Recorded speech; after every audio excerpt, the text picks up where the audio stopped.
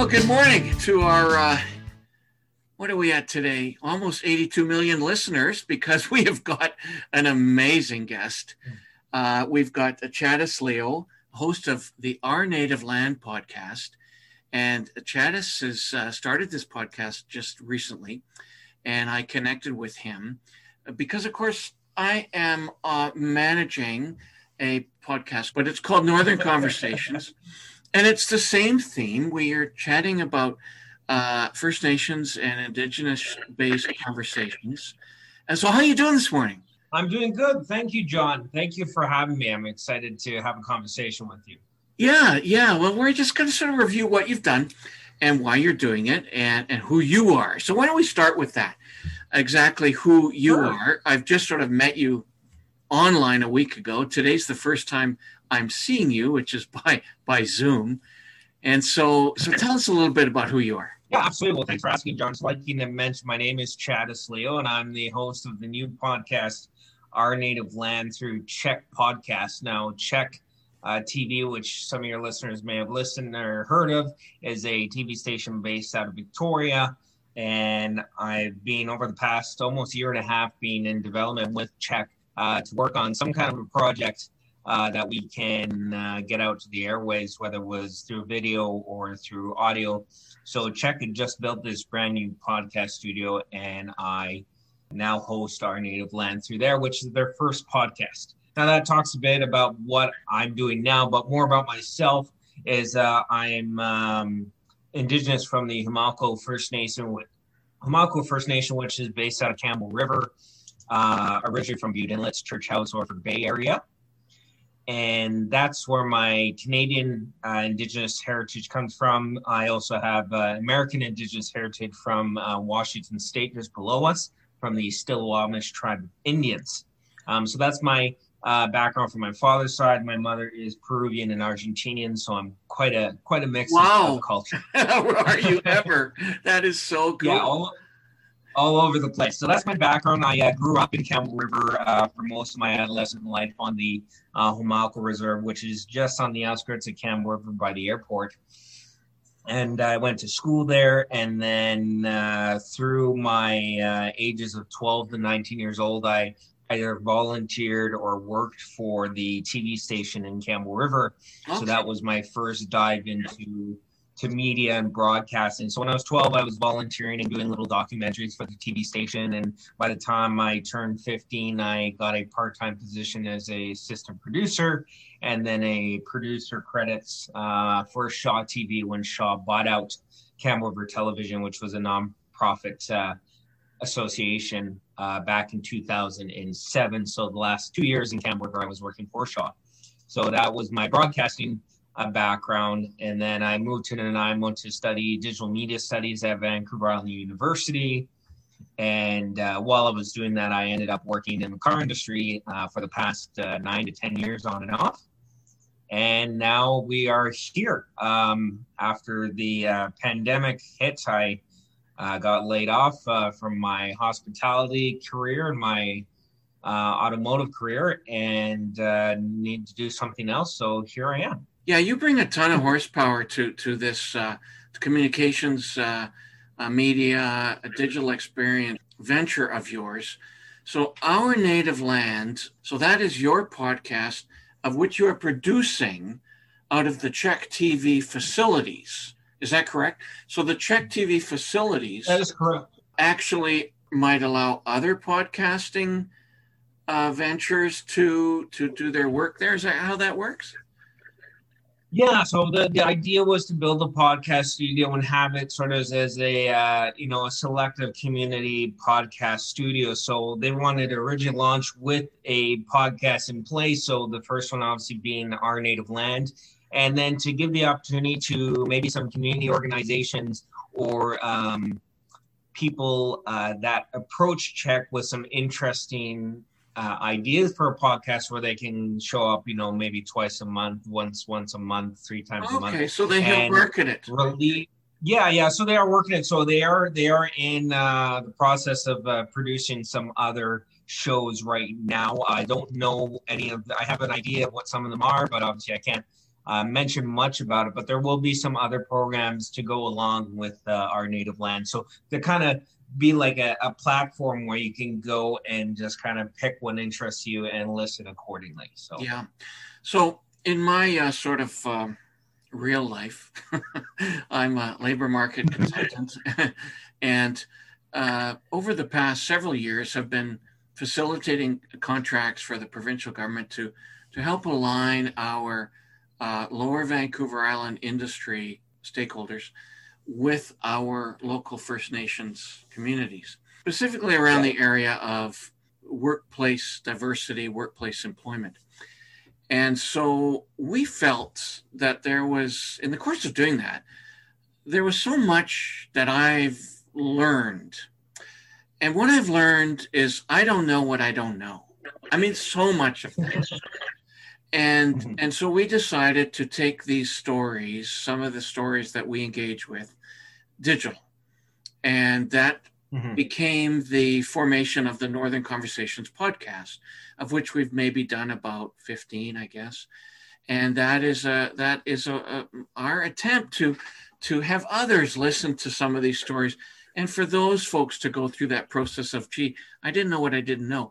Therefore, having a better understanding of our regional First Nations communities.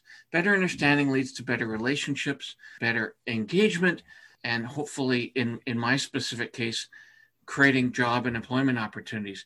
Why Our Native Land? Why is that happening? You know, what's the motivation behind that?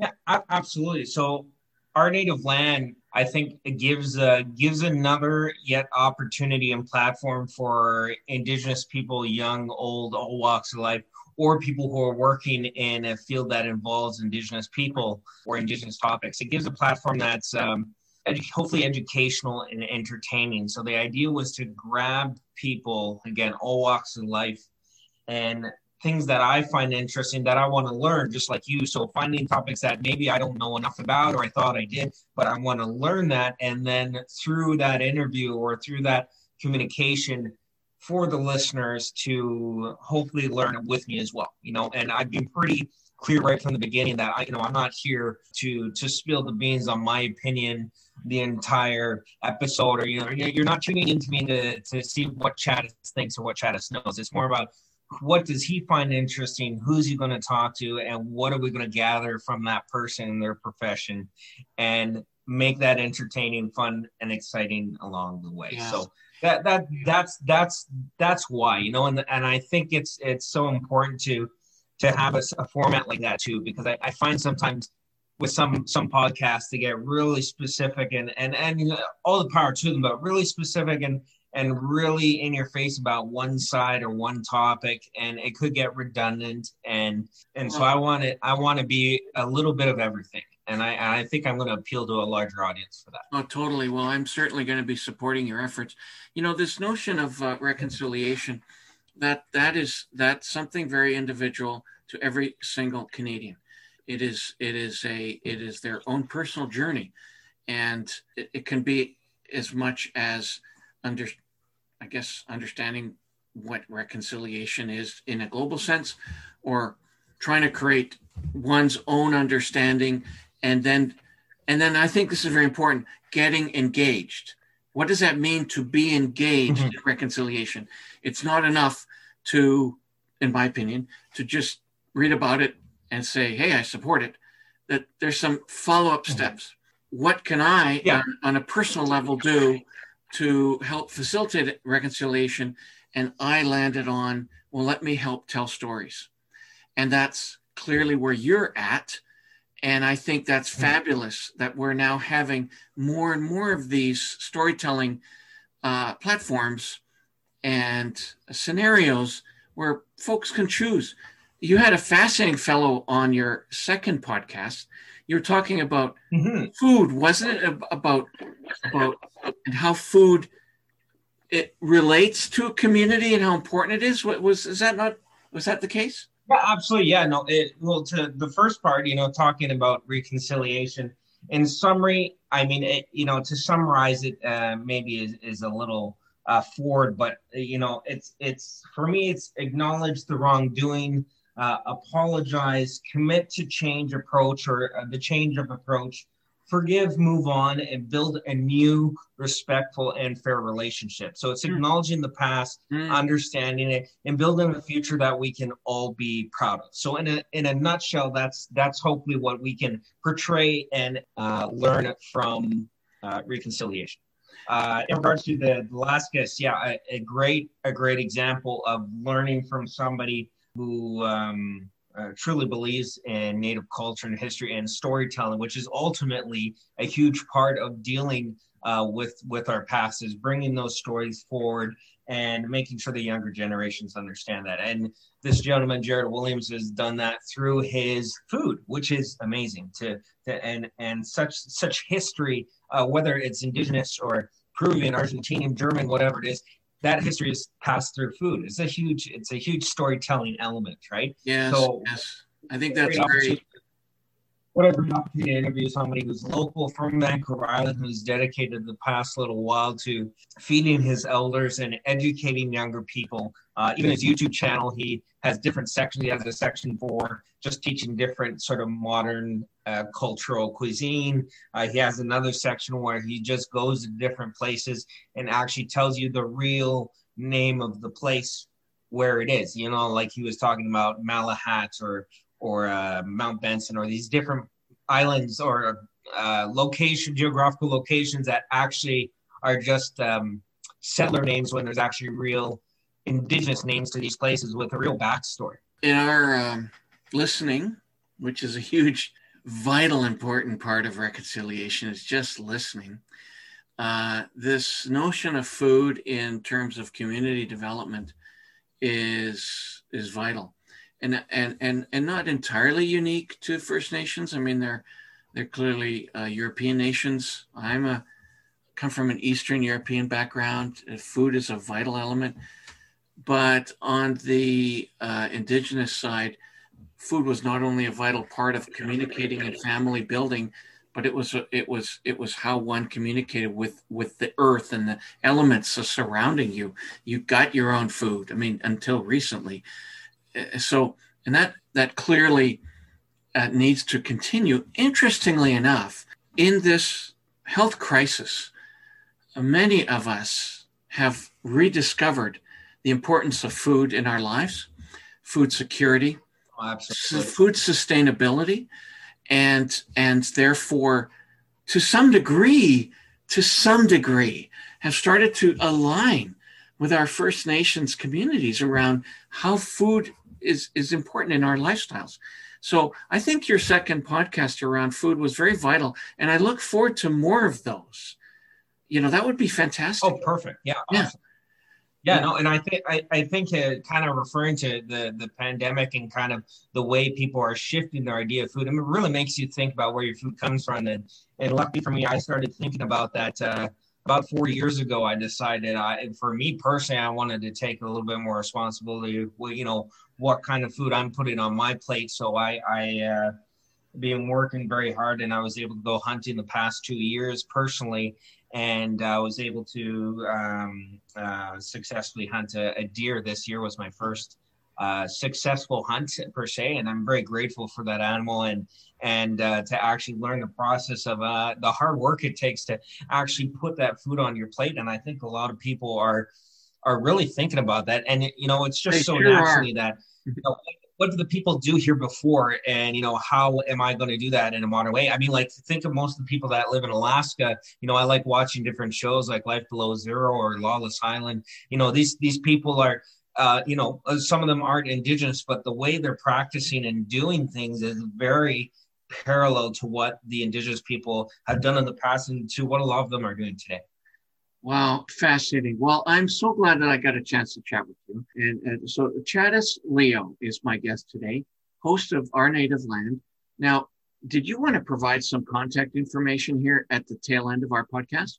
Yeah, absolutely. Well, the best thing to kind of get a little idea of where everything is and how to get a hold of us, the easiest way to go is to checknews.ca/podcast, or you can go to checknews.ca, and in the shows tab, you can click on Our Native Land. Right. And there is where you have our email address, which is ournativelandpodcast@gmail.com. And we welcome people to submit ideas or submit to possible guests we'd like to interview, and comments, questions, any type of stuff to the email. And then when you scroll down, you're going to see all the different areas where you can download the podcast. The three popular ones obviously being Spotify, iTunes, and Google. And then there's about 6-7 other platforms where you can download Our Native Land and subscribe and listen. So I would really appreciate that. And you just interviewing me gives us another opportunity to reach more people. Oh, totally. Taking storytelling into a digital format is vital for Indigenous communities and for my community, and therefore together create our community. And Absolutely. I hope that's not interpreted incorrectly, but the collective community of people working and living together. Okay, my friend, take care, and I hope to chat with you again soon. Awesome. Thank you, John. I appreciate the interview. Absolutely.